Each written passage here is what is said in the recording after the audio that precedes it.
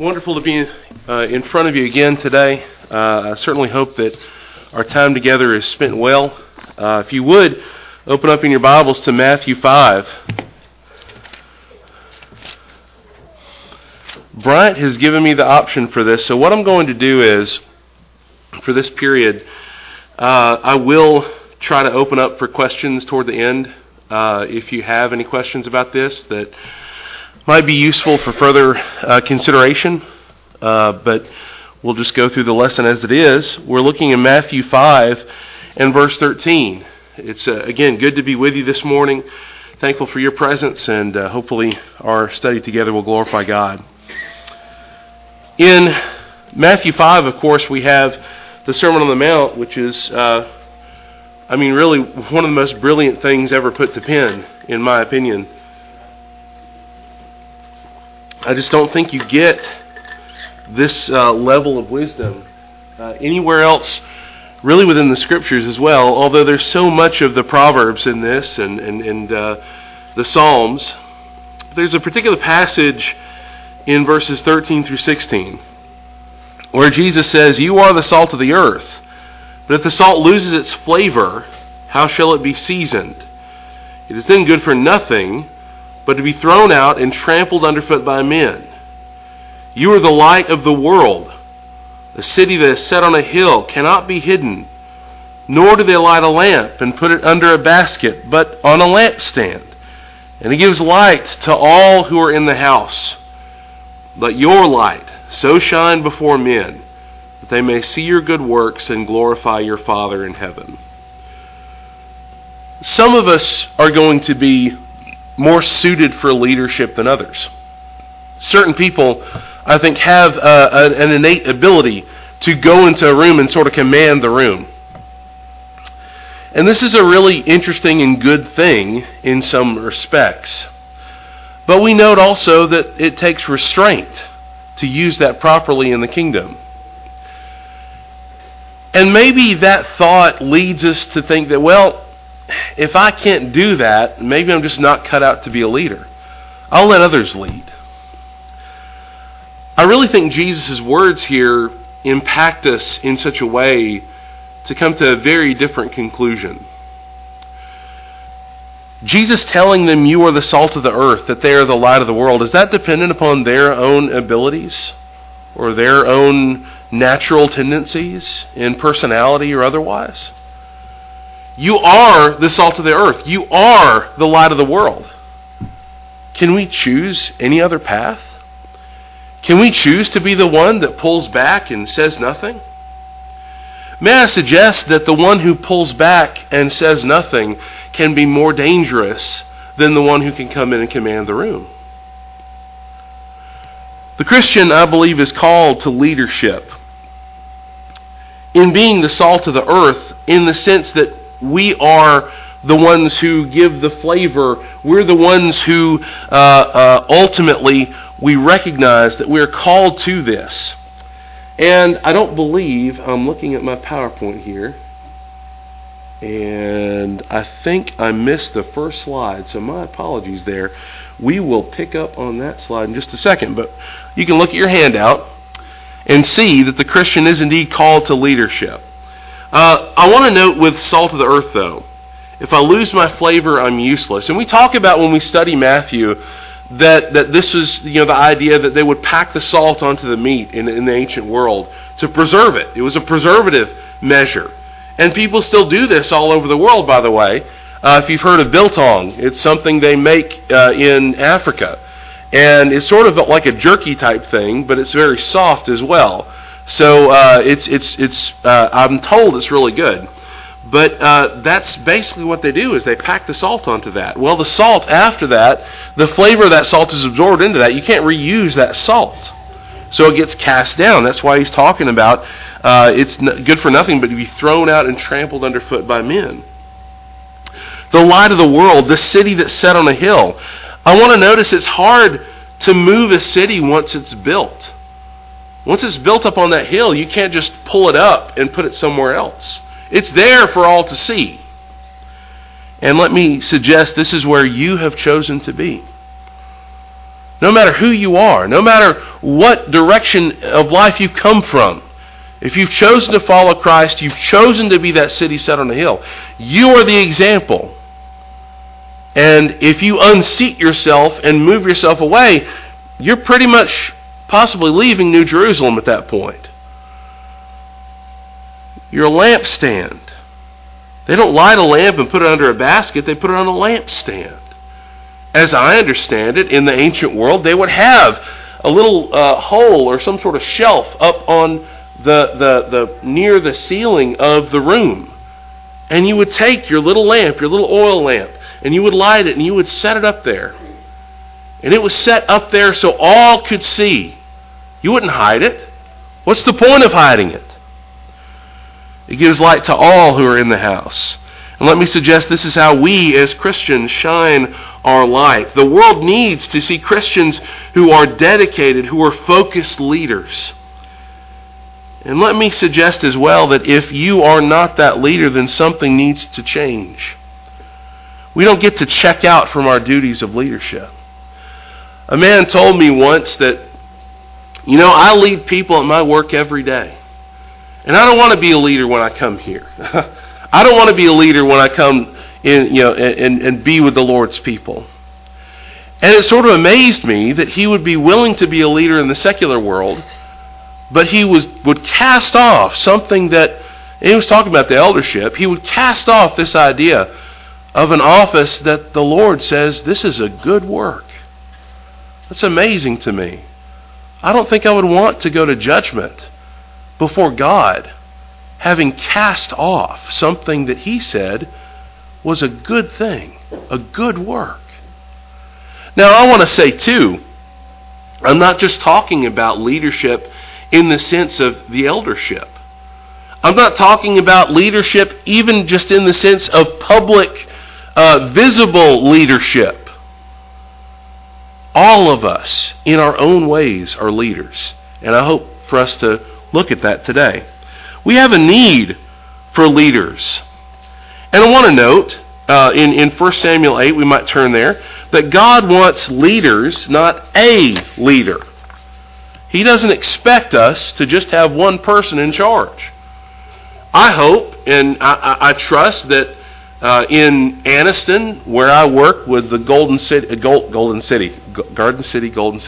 Springs congregation, I work with that group, but I certainly trust and hope that everybody there understands that I am not the leader of that group.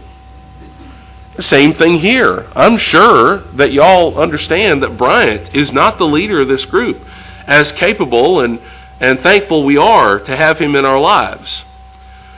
We recognize that God expects everything not to just be left up to one man.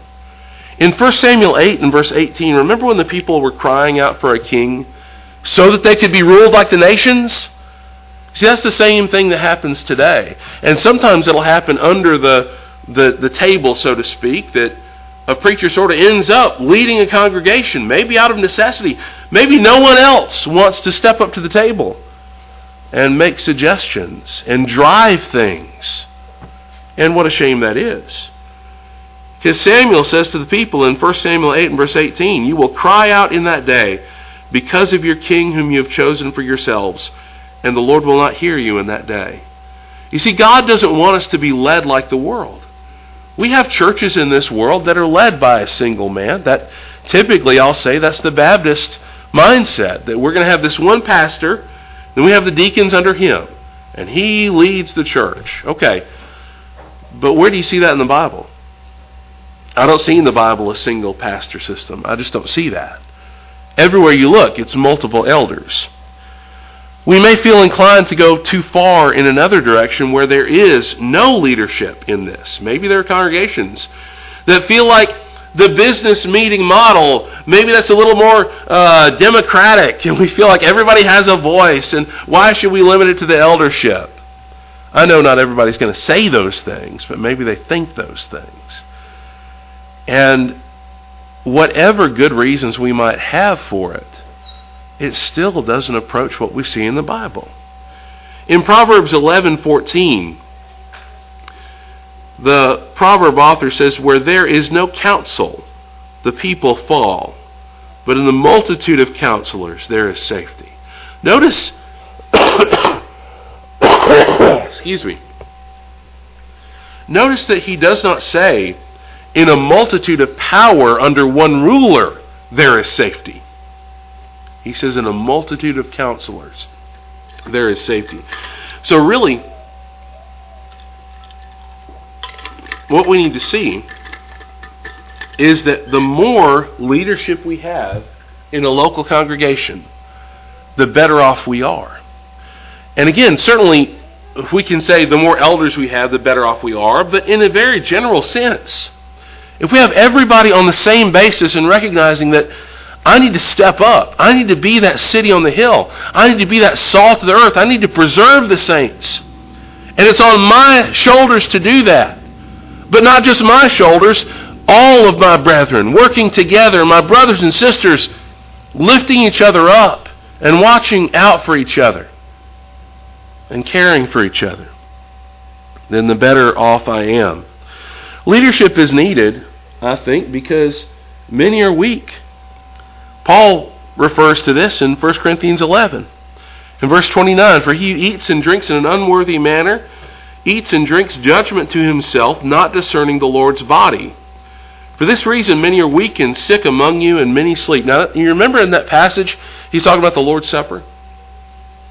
I don't believe when Paul says not discerning the Lord's body that he's literally talking about, I'm not thinking about the Lord's body on the cross. I'm not saying that that's not involved, but I think when he's talking about the Lord's body, he's talking about us, all of us.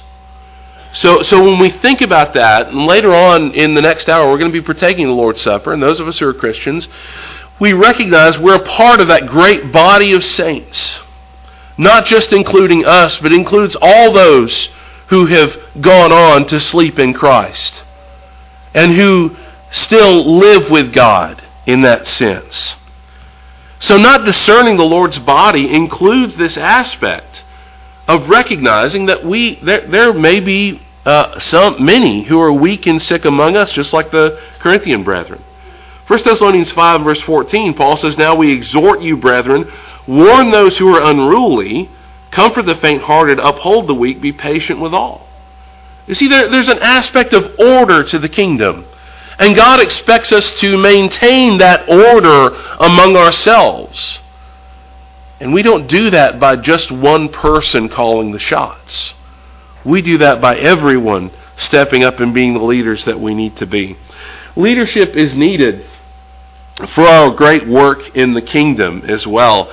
In 2 Timothy 2 and verse 2, the things that you've heard from me among many witnesses, commit these to faithful men who will be able to teach others also. You see, Timothy was being encouraged to go and teach, and let those who are taught become teachers themselves. And let those teachers go and teach other people. And those will become teachers, and they will go and teach other people. You see, it's sort of like a pyramid scheme. But in a good sense, it's a recognition that we're expected to spread the gospel in that way. And see, none of us, I really hope that what you get from this lesson is that none of us have the option of holding back. None of us has the option of saying, I'll let the preacher do all the studying. None of us has the option of saying, even if you have elders, I'll let the elders do all the visiting. I'll let the deacons do all the help and the things like that. No! You have something worthwhile within you to give and to share. And we need to know that. Hebrews 6 and verse 10. Hebrews 6 and verse 10. For God is not unjust to forget your work and labor of love, which you have shown toward His name, in that you have ministered to the saints and do minister. And we desire that each one of you show the same diligence to the full assurance of hope until the end, that you do not become sluggish, but imitate those who through faith and patience inherit the promises. You see, we're supposed to be active in the kingdom. We're supposed to be workers in God's kingdom. And even though we've got this train track by here, and I heard the train going by yesterday, and I wasn't too distracted by it, but I was like, I bet they hear that just about every service. But you think about that too. It's like that, it's a sense of recognizing the gospel. It moves on. And we need to move with it and understand that work is necessary. I want to note too that leadership can always be abused. One of the biggest complaints we have when people talk about the eldership is, well, these elders didn't do this in this particular situation. This eldership didn't do what they were supposed to do, and so X, Y, and Z. And I'm not debating that. We're all humans. We have problems. We're going to make mistakes. In some eldership's case, they have made mistakes to a point where it is sin. And we recognize that, and we see that, and we work through that. My point, though, is that we always need to recognize that we have sin in this world. And a lack of leadership will breed that sin. And I would suggest the book of Judges proves this. They didn't really have a leader per se. There was a lot of sin involved there. But even still, with the monarchy, they still had this problem. But in 1 Samuel 8 and verse 5, I want to kind of step back to that. Remember the people were asking for a king to lead them like the nations? But think about their criticism for Samuel. Was that a valid criticism? 1 Samuel 8 and verse 5, look, you're old and your sons do not walk in your ways. Now pause right there. And was that true? Absolutely that was true. Samuel's sons were not walking in his ways. Sadly, it seems like Samuel had fallen prey to the same issues that Eli had dealt with his sons. So we recognize that, we see that. But here's where the problem is. Now make us a king to judge us like all the nations. That's the issue. The problem is real. The solution was that they needed to turn closer to God. That they need to work, maybe Samuel's sons needed to work on things too, but in their minds leadership was needed, and the problem was they were not content to be led by God. 1 Samuel 8:19. Nevertheless, the people refused to obey the voice of Samuel. They said, no, but we'll have a king over us, that we may also be like all the nations, that our king may judge us and go out before us and fight our battles. Isn't it such a temptation to want to be like the other churches in the religious world that we see? Isn't it such a temptation? I'll tell you right now, we could fill this building right now today. I really believe that. If we promise the right things, if we ask people in this area, what do you want out of a church? Have you ever been asked that before? What do you want out of a church? Now, is that the right mindset? Why aren't we asking, what does God want out of the local church? That's number one. And we recognize that and we see that. The key to godly leadership is to ask, which way are you leading? Which way am I going in this? In Galatians 4:17, Paul says there, they zealously court you. He's talking about the Judaizing teachers that were teaching the brethren in the first century that you have to be circumcised just like the old law says to be a Christian. But he says they zealously court you, but for no good. Yes, they want to exclude you. You may be zealous for them. And of course, 3 John, we mentioned Diotrephes yesterday. Diotrephes himself, he was a leader of some ways, but he was abusing that leadership. He was abusing his influence by saying, hey, these people, I don't want these people in the church because I say so. Versus, what does God say so? See, sometimes as a leader, you restrain your own preferences. Maybe you think, well, this person is not really going to be very useful in the local church. Well, you don't know that. So as leaders, we need to be restrained, use restraint in that. God warns Christians to honor their shepherds, and we want to remember that too. God commands Christians to honor their shepherds. Hebrews 13:17, obey those who rule over you. Be submissive, for they watch out for your souls as those who must give account. Let them do so with joy and not with grief, for that would be unprofitable for you. 1 Peter 5, verse 5. Likewise, you younger people, submit yourselves to your elders. Yes, all of you, be submissive to one another, and be clothed with humility, for God resists the proud, but gives grace to the humble. Let me say this, too, about distinguishing between the eldership and the general notion of leadership that we're talking about today. When I'm talking about being, in general, stepping up, being that salt of the earth, the city set on the hill, you don't get to carry the same level of authority as an elder. You don't get to expect that others bow to your whim or just follow what you say. Elders are the only ones that really get to do that. And even then, they're told in 1 Peter 5 not to lord it over the flock. So this is a great sharing. This is a wonderful voluntary relationship that we're being shown here. That this leadership is not about stomping all over others. It's about promoting the goodness in others and encouraging others. Sadly, God has warned throughout time against shepherds who do not shepherd.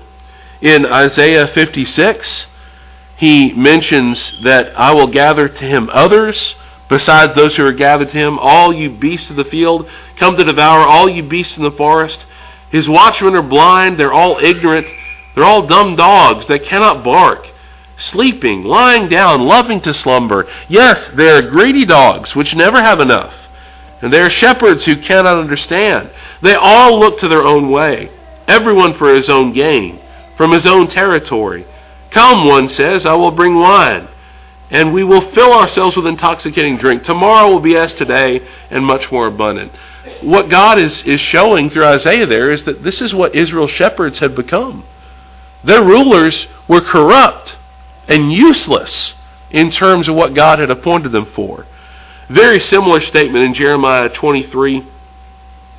He says, woe to the shepherds who destroy and scatter the sheep of my pasture, says the Lord. Therefore, thus says the Lord God of Israel against the shepherds who feed my people, you have scattered my flock, driven them away, and not attended to them. Behold, I will attend to you for the evil of your doings, says the Lord. But I will gather the remnant of my flock out of all countries where I have driven them, and bring them back to their folds, and they shall be fruitful and increase. I will set up shepherds over them who will feed them. And they shall fear no more, nor be dismayed, nor shall they be lacking, says the Lord. Behold, the days are coming, says the Lord, that I will raise to David a branch of righteousness. A king shall reign and prosper and execute judgment and righteousness in the earth. In his days Judah will be saved and Israel will dwell safely. Now this is his name by which he will be called, the Lord our righteousness. Let me just pause and let's recognize, isn't that what we have right now? We have that right now in the kingdom. What an awesome gift that God has given us. Our King reigns in heaven, and we prosper in his kingdom. And we are called upon to be ruling and reigning with him. You know, the book of Revelation calls us priests and kings, depending upon the translation. He's given us a kingdom, is another way that's phrased. But I don't pretend to know all that means to rule with Christ. But I think one part of it, at the very least, is that we have the truth that he's given. And by proclaiming that truth, we're expanding the rule of the kingdom, one person at a time. That's how it works. I think this is the same notion that Jesus was saying to Peter in John 21. John 21 and verse 15. Jesus said to Simon Peter, Simon, son of Jonah, do you love me more than these? He said to him, yes, Lord, you know that I love you. He said to him, feed my lambs. He said to him again a second time, Simon, son of Jonah, do you love me? He said to him, yes, Lord, you know that I love you. He said to him, tend my sheep. He said to him the third time, Simon, son of Jonah, do you love me? Peter was grieved because he said to him the third time, do you love me? He said to him, Lord, you know all things. You know that I love you. Jesus said to him, feed my sheep. I really don't believe that Jesus was saying this to Peter because he was going to set him up to be the leader of the apostles. Some people look at Peter that way. I don't really see that. I see Peter's personality. I see that Peter was the kind of guy that would come into a room and take control of it. And just sort of, be the... And again, that's not a bad thing. But Peter learned, I think, to restrain that. Even in the book of Galatians, we note that he had further lessons to learn about that down the line. And Paul, in his heroism, was able to stand up to him in that way. But I really think, feed my lambs, tend my sheep, feed my sheep. Isn't that the work of the local church? I remember early on when I was trying to figure out all this stuff, a brother really helped me by... I asked him, what do you do when you don't have elders? How does the work of the church go? And he asked, well, there's still work to do, right? You see, you do that work. You see, operating outside of an eldership, yes, technically we don't have a scriptural model for that. Except in the cases of Paul and Barnabas starting churches, and later on, Paul telling Titus to go through and establish elderships. So we don't have a whole lot there. But I do think it's important that we note that the work still needs to be done, no matter what the situation. And so my thought is that responsibility of the eldership then falls upon all of us to accomplish. And in the meantime, we work toward that eldership. And we'll talk about that in the next hour. Leadership demands a full focus on Jesus. And really, I think a lot of this comes down to being willing to lead. Romans 12:10, be kindly affectionate to one another with brotherly love, in honor giving preference to one another. It's interesting when you note the ESV version of this. It says, outdo one another in showing honor. That term honor has with it this idea of value. We're valuing each other. We're appreciating each other. And that's what leadership in the kingdom is all about. It's not about taking charge and just driving people in a certain direction. It's about stepping up and caring more for your brothers and sisters. And honoring and valuing them. 1 Corinthians 4, verse 15, for though you might have 10,000 instructors in Christ, yet you do not have many fathers. For in Christ Jesus I have begotten you through the gospel. Therefore I urge you, imitate me. He's talking about in the sense that you have all these teachers, but you need more leadership. You need more fathers, in a sense. And let me suggest the reason we lack leadership is because of a simple refusal to lead. And this is a strong statement. Hopefully it's taken in the right way. We will stand in condemnation at judgment if we consciously choose to not be a leader. Women, men, I'm speaking to all of us, including myself. We're called to be a leader in our particular roles. And there's a necessity there. So by being willing to lead, we're focusing on Jesus because he was willing to lead. By having self-control in leading. I'll just quickly run through these. You have the passages on your handout, but the apostles led with restraint. Again, when Paul was saying, imitate me, just as I also imitate Christ. Was Paul expecting people to follow his errors or his weakness necessarily? No. In the ways that I imitate Christ, you imitate that. and that's what he wanted. Elders are to lead with restraint. Peter says in 1 Peter 5, shepherd the flock of God which is among you, not by compulsion but willingly, going on so forth. Again, we don't have time to read all of these. Husbands are to lead with restraint. Love your wives, just as Christ also loved the church. You don't get to love your wife in any other way. I mean, all of that is included in that. I want to recognize that, right? That if I love my wife as Christ loved the church, then that really takes care of everything, doesn't it? Everything else is covered. Colossians 3:19, husbands, love your wives. Do not be bitter towards them. It's so important to remember these things. Wives are to lead with restraint. Ephesians 5, submit to your own husbands' wives as to the Lord. Just as the church is subject to Christ, So let the wives be to their own husbands in everything. Again, I would say too, you don't submit to your husband's sin. You don't submit to your husband's errors. You try to encourage him and help him along. But in 1 Peter 3 and verse 1, again, wives likewise be submissive to your own husbands, that even if some do not obey the word, they without a word may be won by the conduct of their wives. You see, the soul is what's most important in this leadership factor. I'm focusing on the fact that I want this person to be saved. Young people are to lead with restraint. Let no one despise your youth, Timothy is told. And I want us to, again, note that in seeking to be a leader, we're not commanding the authority of an elder, but we're being an example to others. A full focus on Jesus also includes seeking the wisdom of God. Remember when Solomon sought the wisdom of God in 1 Kings 3? He says, who is able to judge this great people of yours? He says, I'm limited. I don't have everything I need, which is fascinating because he was a very wealthy king. He'd been given a lot by his father David, but he sought wisdom from the Lord. And I want to note too, he asked for wisdom. He didn't ask for riches. But in 1 Kings 4, we note that God gave Solomon wisdom and exceedingly great understanding, largeness of heart like the sand on the seashore. Can I also suggest that leaders need that largeness of heart? We need that big heart that cares about others and wants to involve ourselves in their lives. But even more than that, we note that he did give him riches as well, in addition to that wisdom. We have those same promises in a sense in James 1. We're told if I lack wisdom, I need to ask of God, who gives to all liberally and without reproach. He has it ready.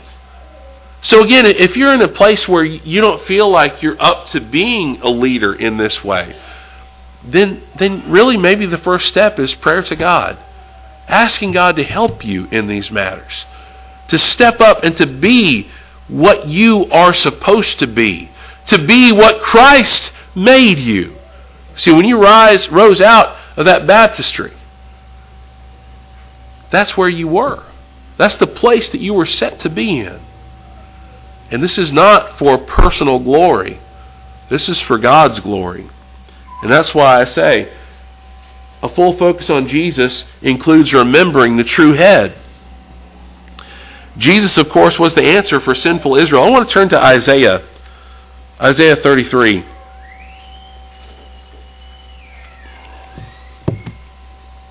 Again, there's a number of passages that we could look at here, but I want to look at Isaiah 33 and recognize that Jesus was the answer for sinful Israel, and he's the answer for us today. Isaiah 33 and verse 14. The sinners in Zion are afraid. Fearfulness has seized the hypocrites. Who among us shall dwell with the devouring fire? Who among us shall dwell with everlasting burnings? He who walks righteously and speaks uprightly. He who despises the gain of oppressions. Who gestures with his hands, refusing bribes. Who stops his ears from hearing of bloodshed and shuts his eyes from seeing evil. He will dwell on high. His place of defense will be the fortress of rocks. Bread will be given him. His water will be sure. Your eyes will see the king in his beauty. They will see the land that is very far off. Verse 21. But there the majestic Lord will be for us a place of broad rivers and streams, in which no galley with oars will sail, nor majestic ships pass by. Sinful Israel needed Jesus just as much as we need Jesus. Because here's the thing, nobody in Israel was able to walk this way. But Jesus was incarnated as the Word. The Word came down and dwelt among us, and He did all of these things. I'll leave the rest of the passages with you to look over in the handout, but I just want to take a few minutes here. Does anybody have any questions or comments about the lesson or anything that maybe I wasn't clear enough about?